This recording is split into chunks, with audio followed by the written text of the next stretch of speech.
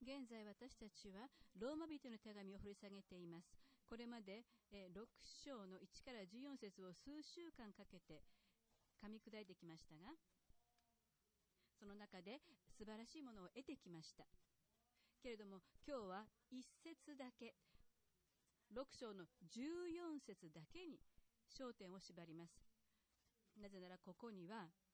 素晴らしい真理がこの14節に詰まっていると思うからです。しかしまたこの14節までにどういうことだったか、そのまたまとめも見るためにもう一度1節から14節まで読んでいきます。それではどういうことになりますか？恵みが増し加わるために私たちは罪の中にとどまるべきでしょうか？絶対にそんなことはありません。罪に対して死んだ私たちがどうしてなおもその中に生きていられるでしょう？それともあなた方は知らないのですか？キリストイエスにつくバプテスマを受けた私たちは皆その死に預かるバプテスマを受けたのではありませんか？私たちはキリストの死に預かるバプテスマによってキリストと共に葬られたのです。それはキリストが御父の栄光によって死者の中からよみがえられたように、私たちも命にあって新しい歩みをするためです。もし私たちがキリストに継ぎ合わされてキリストの死と同じようになっているのなら、必ずキリストの復活とも同じようになるからです。私たちの古い人がキリストと共に十字架につけられたのは、罪の体が滅びて私たちがもはやこれからは罪の奴隷でなくなるためであることを私たちは知っています。死んでしまった者は罪から解放されているのです。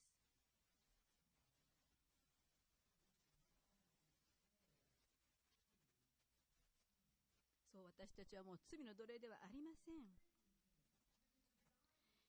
8節、もし私たちがキリストと共に死んだのであれば、キリストと共に生きることにもなると信じます。キリストは死者の中からよみがえって、もはや死ぬことはなく、死はもはやキリストを支配しないことを私たちは知っています。なぜならキリストが死なれたのはただ一度罪に対して死なれたのであり、キリストが生きておられるのは神に対して生きておられるのだからです。このようにあなた方も自分は罪に対して死んだものであり、神に対してはキリストイエスにあって生きたものだと思いなさい。ですからあなた方の死ぬべき体を罪の支配に委ねてその情欲に従ってはいけません。またあなた方の手足を不義の器として罪に捧げてはいけません。むしろ死者の中から生かされたものとしてあなた方自身とその手足を義の器として神に捧げなさい。というのは、罪はあなた方を支配することがないからです。なぜならあなた方は律法の下にはなく恵みの下にあるからです。お祈りしましょう。神を感謝します。あなたの御言葉ありがとうございます。今祈ります。これはその知的に知識を学ぶだけではなく、私たちがそれを知識を蓄えることだけが目的ではなく、あなたがその栄光を受けてくださるように、あなたの御言葉には力があり、私たちを変えてくださいます。私たちを揺る動かし、この世の中でねじ曲げられたものを正しくし、私たちの内側から変えてください。感謝します。あなたの栄光のために、あなたの恵みによって、イエス様の名前によってお祈りします。アーメン。ではもう一度14節を見ましょう。というのは、罪はあなた方を支配することがないからです。なぜならあなた方は律法の下にはなく恵みの下にあるからです。素晴らしいですよね。私が毎週この1から14節を読んでいってるときに、この14節を読むときには本当に喜びにあふれてこの節を毎週読んでいます。なぜならこの一節があなたの人生を揺るがす、あなたの世界を揺るがすからです。でも皆さんの中には OK、 そうね、ブラッド牧師は喜んでるみたいだけど、だけどこれがだからどういう意味なの？その律法の下にはなく恵みの下にあるってどういう意味？それからあとこれが自分に対して言ってることだってどうしてわかるの？一体これ誰に対して言ってるの？私に対して言ってるってどうやってわかるの？そういう質問、素晴らしい質問ですね。今日のメッセージの中でそれらの質問にお答えしていきたいと思っています。そこでまず第一にこの14節があなたについてあなたに対して言ってるのかどうか、それを確かめていきましょう。14節というのはパウロがクリスチャンのみに対して語っているところです。なぜならクリスチャンのみが、クリスチャンだけが律法の下から恵みの下に移されたものだからです。でもクリスチャンじゃない方、気悪くしないでくださいね。私ももちろんあなたのことを愛しています。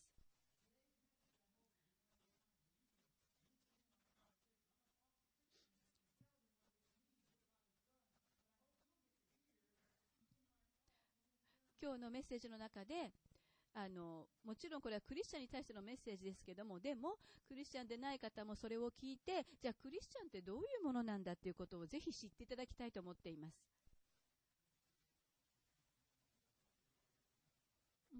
そしてですからこの14節はクリスチャンに対して語りかけていますし、クリスチャンのための今日メッセージをしますが、でもクリスチャンでない方にもぜひクリスチャンがどういうものかを知っていただきたいと思っています。ですからクリスチャンでない皆さん、ここに来てくださったならありがとうございます、感謝です。でもクリスチャンでない方は未だに罪の奴隷であり律法の支配の下にあるんです。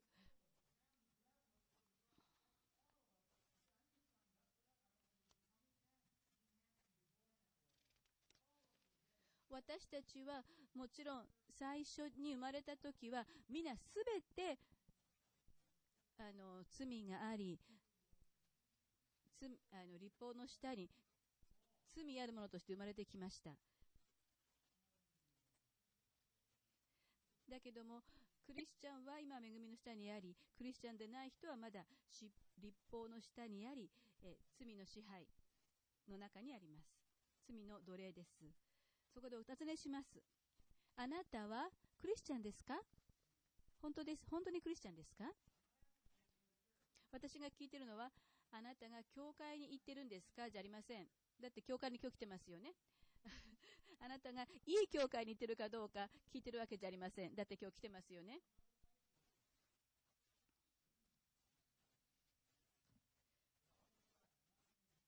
ですから教会に行ってるかどうか、神様を信じてるかどうか、でもそれは素晴らしいことですけども、でもそれが必ずしもクリスチャンというわけではありません。ひょっとしたらあなたはクリスチャンホームの中で育って、お父さんもお母さんもおじいちゃんもおばあちゃんも、みんな神様を愛していて神様の真理を語ってくれる中で育ってきたかもしれません。でもそれはその教会に出席しているかどうか、クリスチャンホームで育ったかどうか、それは横に置いといて、あなたと神様の関係にあって、あなたは本当にクリスチャンですか？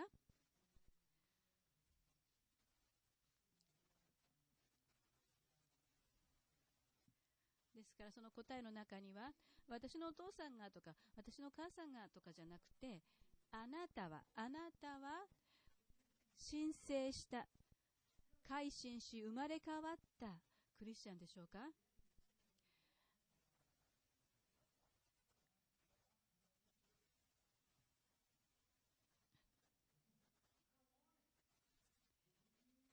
あなたがそのキリストを信じるようになったからといって完全になるわけではありませんけども、でも神様の喜ぶことを求めるようになります。前は神様のことなんて、神様を喜ばせることなんて、そんなこと全然興味ないと思っていたのが、今は神様に従いたい、神様を喜ばせたい。もちろんまだ完璧にはできないけど、でも神様を喜ばせたいために何をしたらいいか、そういうことを求める心が湧いてくるはず、心が湧いてくるはずです。そして、罪に対してノーと言える自由があり、世界を今までとは違った風に見るようになります。あなたはどうですか？あなたはイエス・キリストに従いたいと願う心を持っていますか？そして罪に対してノーと言える自由がありますか？あなたは恵みの下にありますか？救われていますか？ですから今のことがそうですそうです私ですと言うんでしたら、私そうですと言ったらあなたクリスチャンですね。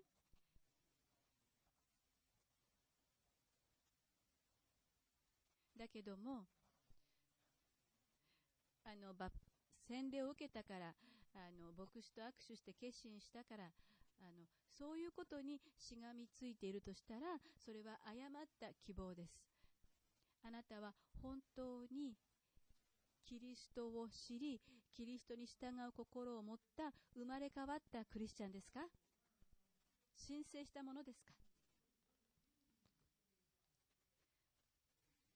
じゃあ恵みによって救われたとはどういう意味でしょうか？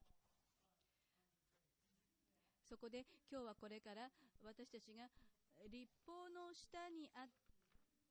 なく恵みの下にあるとはどういう意味なのかを学んでいきます。そこでまずはでは律法というものはどういうものなのか、神様はどうして何の目的で律法を与えられたのか、そこから学んでいきたいと思っています。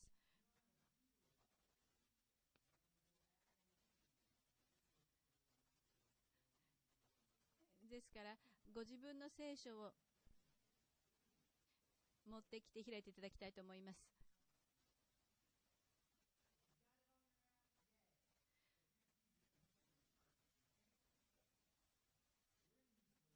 で今日は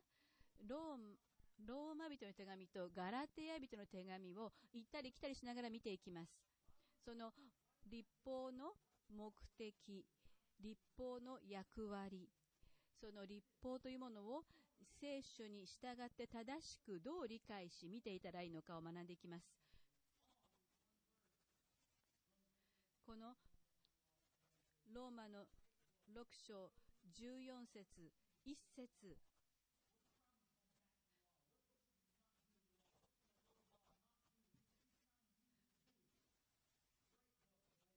この14節を説明しているのがガラテヤ人の手紙です。そこで今日はローマとガラテヤを交互に見ながら学んでいきます。そして今日律法の目的3つをご紹介したいと思っていますが、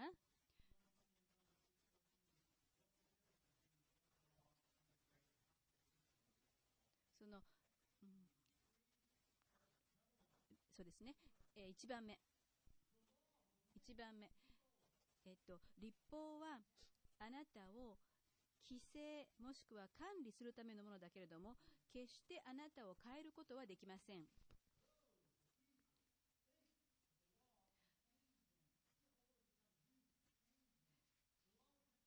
律法は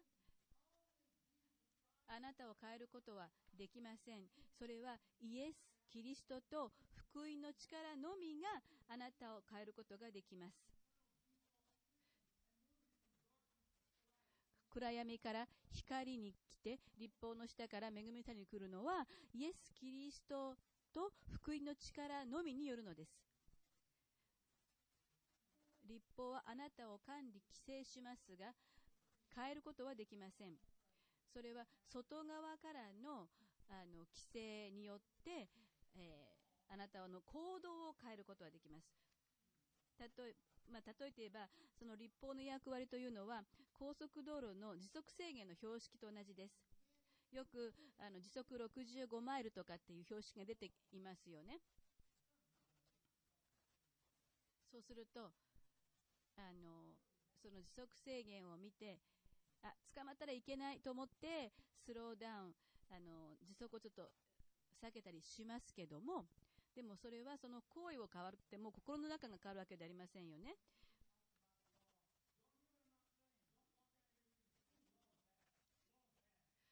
いや、だからといって立法が悪いと言ってるのではありません。私が言っているのは、立法というのはこういう目的でできてるから、本来の目的でないもののために使ってはいけないということを言ってるんです。立法は私たちを管理、規制する目的で作られていますが、私たち自身を変えることはできません。そのすべきこと、してはいけないことのリスト、そういうものはその法的な規則や規制では私たちの堅くなな心を変えることはできません。その外側の行動を規制するものは決してその心の中を変えることはできません。そこでガラテヤ2章の16節見てください。今言ったことが書いてあります。ガラテヤ2章の16節。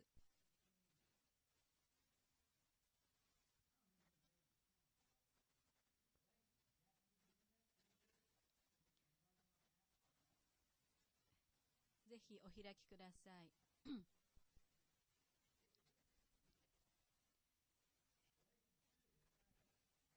自分の聖書をめくってガラテヤ2章16節を開きください。スクリーンのここに見せてるスクリーンの上に聖句を前は載せて見せてたんですけど、それはもうやめたんですね。なぜならご自分の聖書で見ていただきたい。なぜならこの聖書が神の御言葉があなたを変えるので、ご自分で開いてみていただきたいんです。2章16節。しかし人は立法の行いによっては義と認められず、ただキリストイエスを信じる信仰によって義と認められるということを知ったからこそ、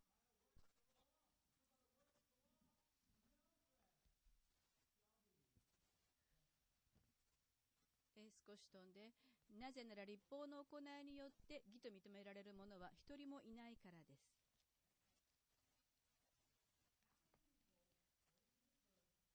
この聖句によると、立法を守ることによって救われた人は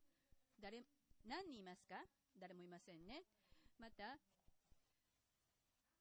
立法を守ることによって変えられた人は何人いますか？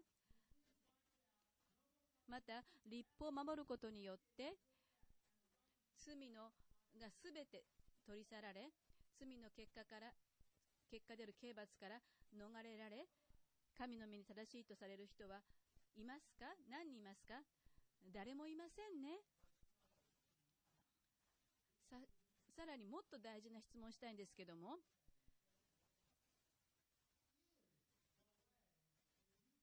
あなたが神の前に正しい義と認められるのはどういう方法によってでしょうか？それは信仰によって。信仰を誰に置くんですか？それはイエス・キリストを信じる信仰によってのみ。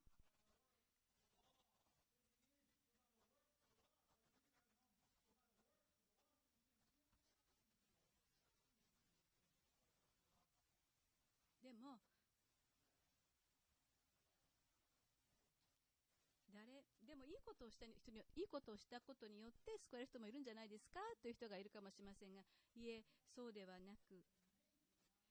信仰にキリストイエスを信じる信仰によって義と認められるのです。でも私たちはやっぱり制度とかこうすればこうなるとか、そういうふうに考えやすいものです。それは私たちの傲慢な心によります。だって私はそんな悪い人間じゃないんだから、何かリストをください、そうすればそのリストになることをやりましょうと。私たちはそういう制度、規制、法律、そういうものに傾きやすい。そういうことによって自分がこれだけ頑張れる、これだけいいことをすればいいと思えるからです。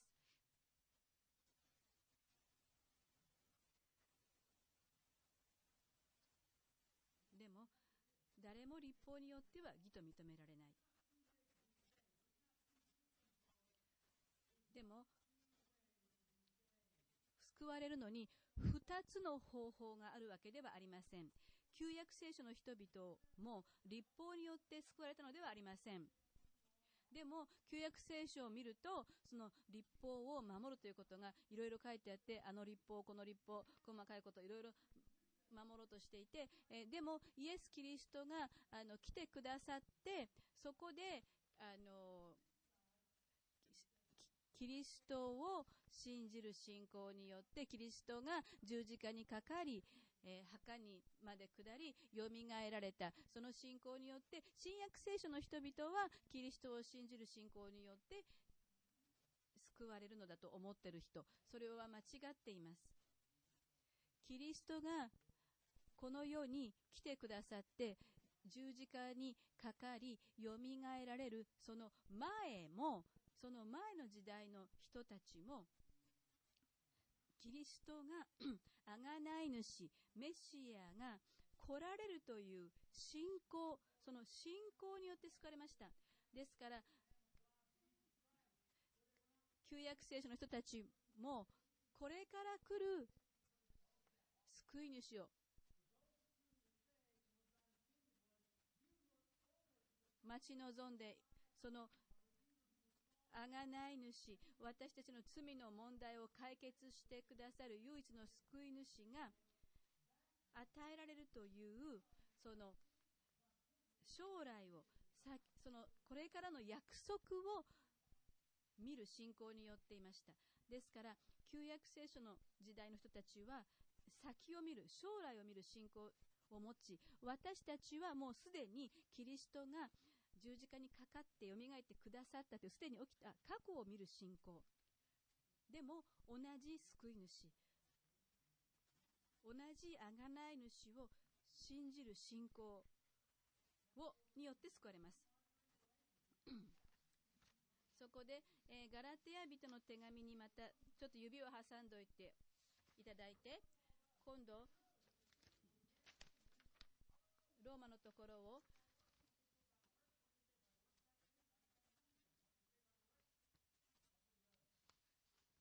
ローマの4章2節。もしアブラハムが、アブラハムという歴史上のどこの人ですか？ずいぶん昔の人ですよね。ずっと昔の、キリストがこの世に来られるよりもずっと前の方ですね。それがアブラハム。もしアブラハムが行いによって義と認められたのなら、彼は誇ることができます。しかし神の御前ではそうではありません。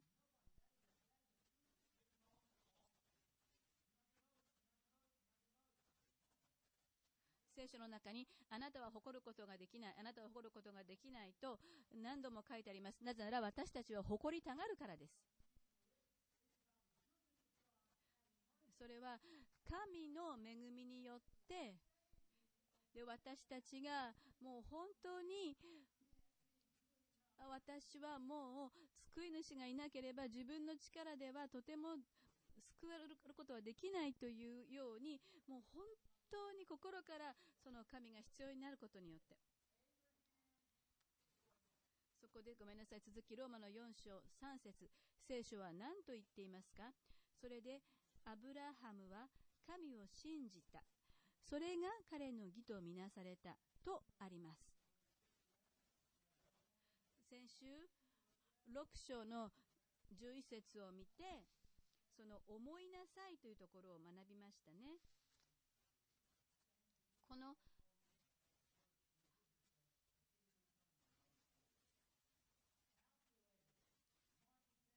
思いなさいと訳されている言葉は、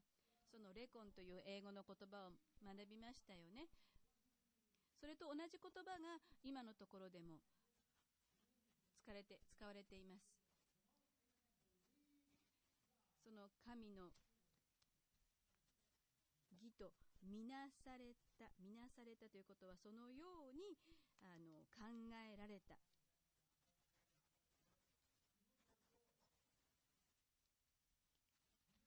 なぜなら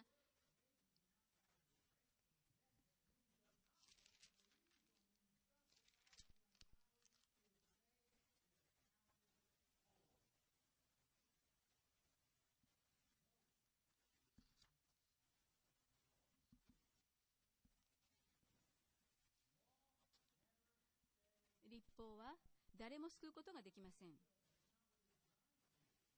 そのように律法は人を救うために意図されていません。今度はガラテヤ5章1節を見てください。ガラテヤ5章の1節。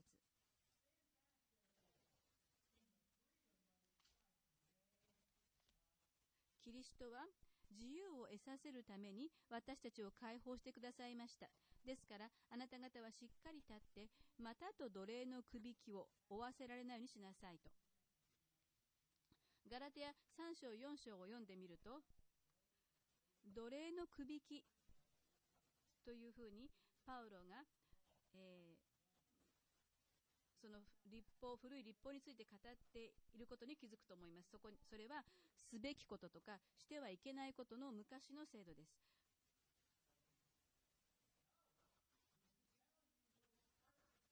その律法が悪いのではなくて、律法の目的を違うことに用いてはいけないということです。律法はくびきと。くびきとは何か知ってますか？くびきというのは牛の首のところにつけて、その牛をこう動かすもののためですけども、牛にくびきをつけたからといって牛が馬とか鶏に変わるわけではありません。首をつけても牛は牛のまま、牛の性質を持ったその牛のままです。だけどその牛を管理し動かすのに使います。それが律法です。律法はあなたの本質であるその罪の本質を変えることはできません。それができるのはイエス・キリストと福音の力のみです。律法はそのようには働かない。あなたの本質を変えるようには働かないのです。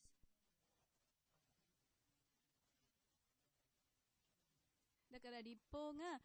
そういう目的とされてないことのために律法を使おうとして、律法を守ることで自分が変わるとか人が変わると思ったら、それは本来の目的のように使っていないのでうまくいきません。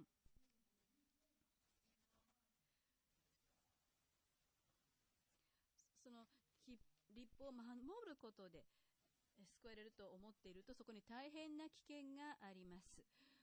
今から挙げる2つの1つです。まず1番目は、あなたは自分で結構しっかり律法を守ってる、よく頑張ってると思うと自己義認になります。自己義認、自分を義と認めるので、福音と救い主の必要に気づくことがない。もしくはその律法によって自分を変え、そして神様に好まれようとすると、あなたは惨めに失敗し、そしてどんどん失望の底へと落ちていきます。一生懸命頑張ってもうまくいかない。だけど時折こう奮起して頑張ろうとして、そういうことを繰り返すんですけども、でもこれはその自分が正しいと思っているパリサイ人です。すいません。ですから最初の人は最初で自分で頑張ってるからうまくできてると思ってる人はパリサイ人で、その2番目の人はただ失敗を繰り返して惨めになると。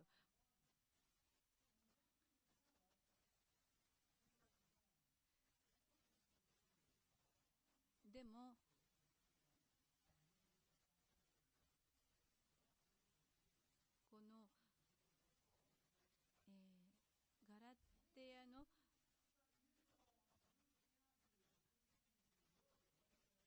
5章4節。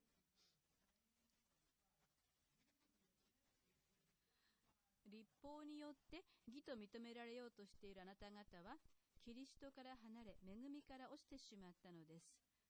だから律法ができないことを、律法を用いてしようとする。すなわち、その律法を一生懸命守れば自分が変わり、神様から好かれ、神様に救われるというふうに、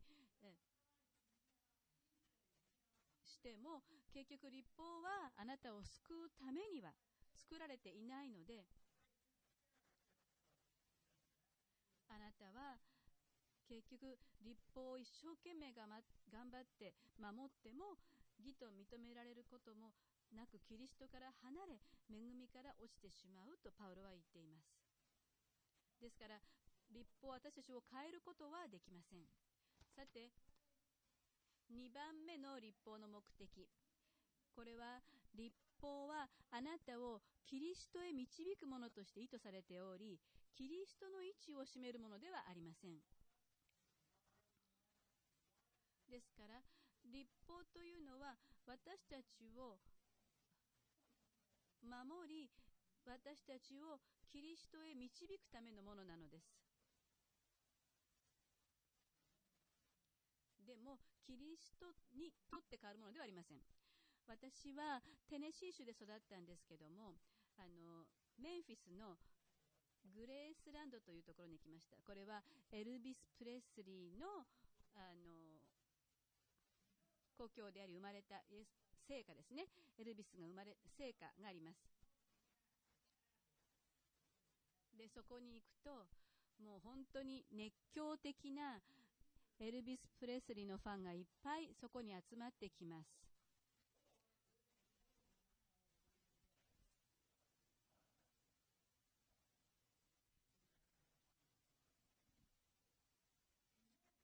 そこでそのお金を払ってそのツアーに参加して、そこにツアーガイドがいて、でガイドがこう言ったとしますよね。僕の名前はエド・スネフェルと言います。で10年このツアーガイドやってます。そして自分の奥さんとか子供の写真を見せて紹介してくれたとしても、そのエルビスのファンはだから何関係 それが何なのと、別にツアーガイドの家族の写真とか興味ありませんよね。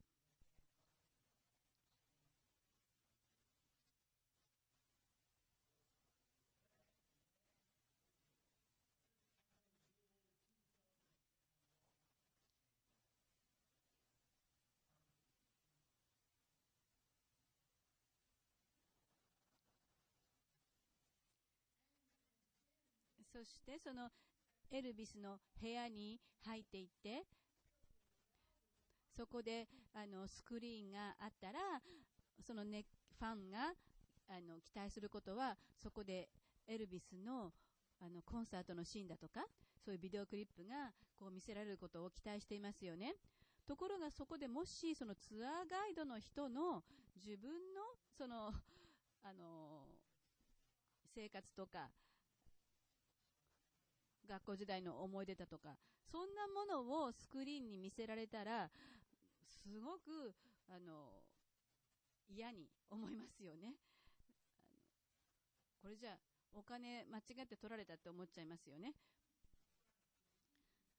だからそれが律法なんです。だから律法っていうのはキリストを紹介し導くためのものであって、キリストにとって変わるものではないんです。それを見るために、またガラテヤ書を見ていきたいと思います。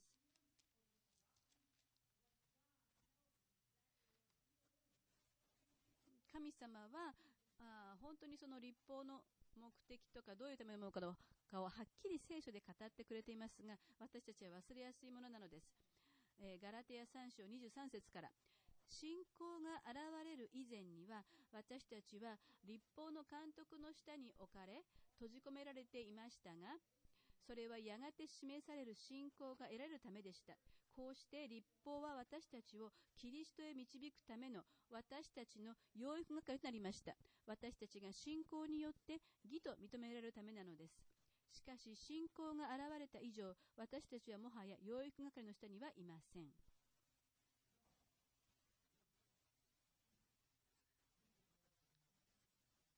養育係を崇めてはいけません。私たちの主はイエス・キリストです。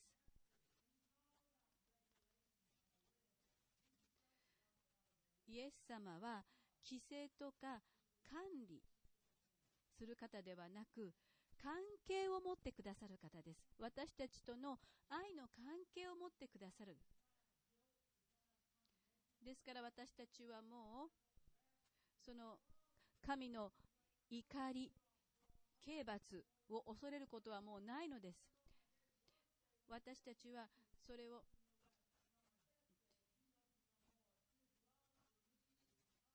神様が私のその良い日も悪い日も、私がうまく頑張った日も頑張らない日も、でも神様は私を愛してくださる。だからこそその神様を愛したいからこそ私たちも神様を喜ばせようとして正しいことをする。それがその関係です。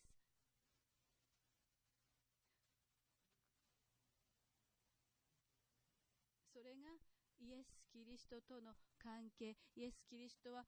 本当に生きておられる方。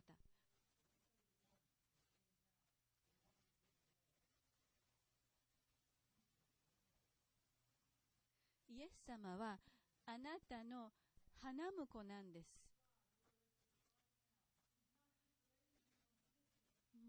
神様はその遠くにいて見ている方でもないし、キリストはあなたの花婿で、あなたを心から深く愛し、その親密な関係を持ってくださいます。あなたの心の中に生きてくださいます。そのことを聖書から見たいと思います。ローマの7章4節でパウロがそのキリスト者、キリストを信じる者はキリストと結ばれた、結婚したものなのだと言っています。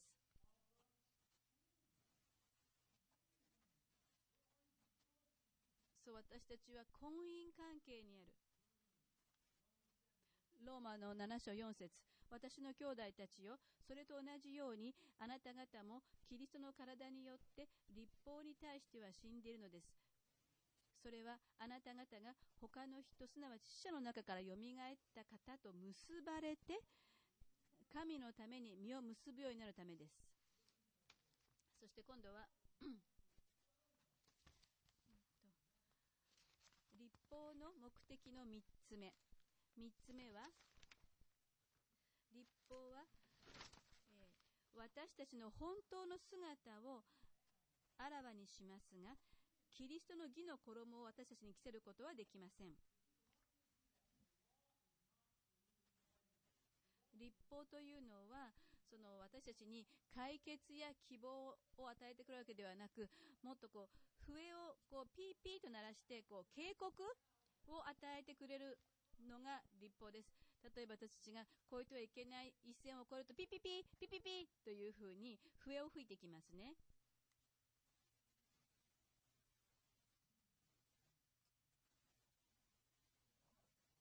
でも律法はあなたがそういうことをやめられるのにはどうしたらいいか教えてあげましょう。これが改善策ですよというふうには律法は語ってくれません。でも律法は私たちの本当の姿を見せますけども、その例えをちょっと話してみましょう。そのお母さんということを考えてみましょう。あなたのお母様がもう亡くなられた方かもしれませんけども、でもきっと今からの話を聞いたらお母さんの声を思い出すと思います。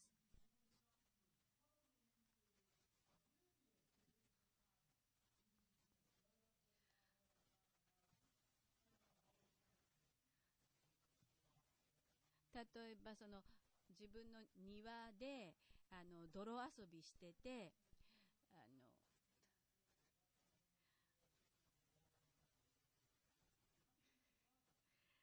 びしょびしょになって泥だらけになって遊んでいるとき、そうするとただその泥で遊ぶのが楽しくて、自分の見た目がどんな風になってるかも全く気にかけずにただ遊んでると、そうするとお母さんがあなた何やってるの、見てごらんなさいっていう風に叫びますよね。そういう時必ずうちの母は必ずフルネームでブラッドリー・ジョン・ビグニーっていう風に呼ぶんですけど、あなた何その格好、自分がどんななってるのっていう風に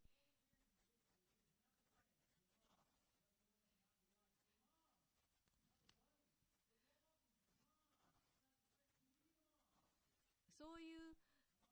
お母さんのと同じように立法もはっきりと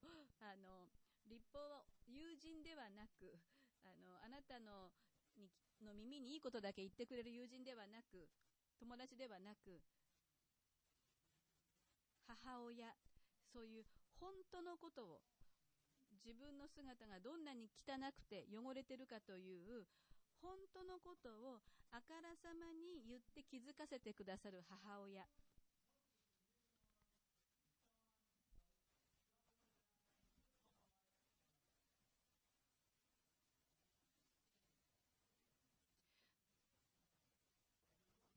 例えば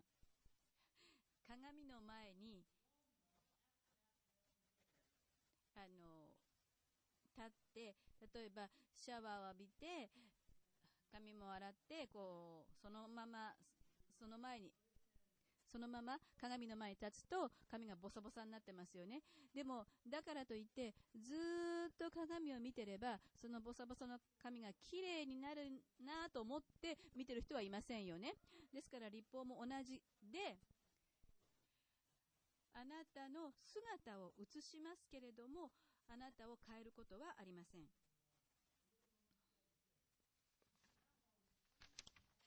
じゃあどうやって今私たちはこの立法から自由になれるんでしょうか。ローマの7章6節、しかし今は私たちは自分を捉えていた立法に対して死んだので、それから解放され、その結果古い文字にはよらず新しい御霊によって仕えているのです。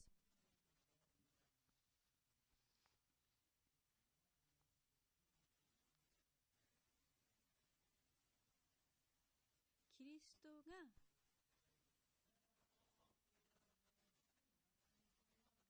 あなたとの関係を持ち、あなたのうちに生きてくださるとき、あなたは変えられます。それがガラティア2章19節に書いてあります。しかし私は神に生きるために立法によって立法に知りました。私はキリストと共に十字架につけられました。もはや私が生きているのではなく、キリストが私のうちに生きておられるのです。今私がこの世に生きているのは、私を愛し、私のためにご自身をお捨てになった神の御子を信じる信仰によっているのです。私は神の恵みを見はしません。もし義が立法によって得られるとしたら、それこそキリストの死は無意味です。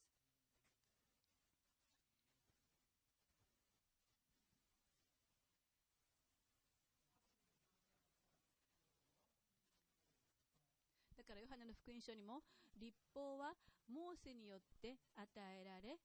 恵みはキリストによって与えられたと書いてあります。キリスト、救い主キリストのみがあなたを変えることができるんです。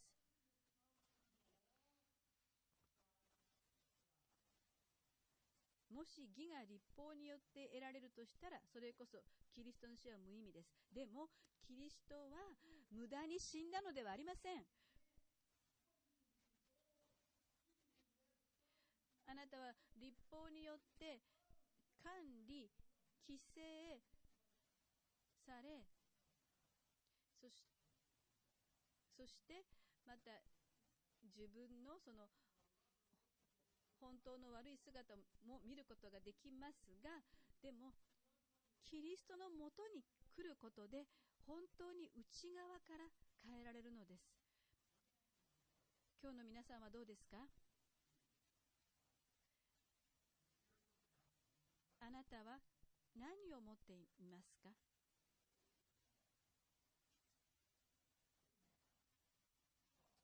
律法ですか？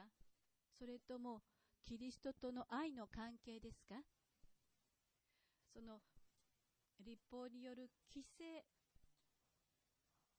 ですか？それともキリストとの親密な関係ですか？あなたはその何をすべきかすべきでないかというリストによって生きていますか？それともキリストとの結婚関係、婚姻関係のその親密な愛の中で生きていますか？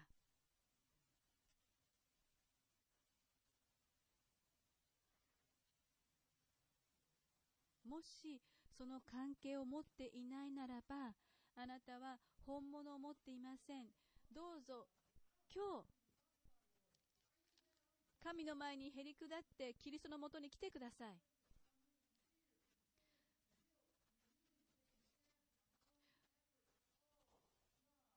もし恐れや罪悪感や恥や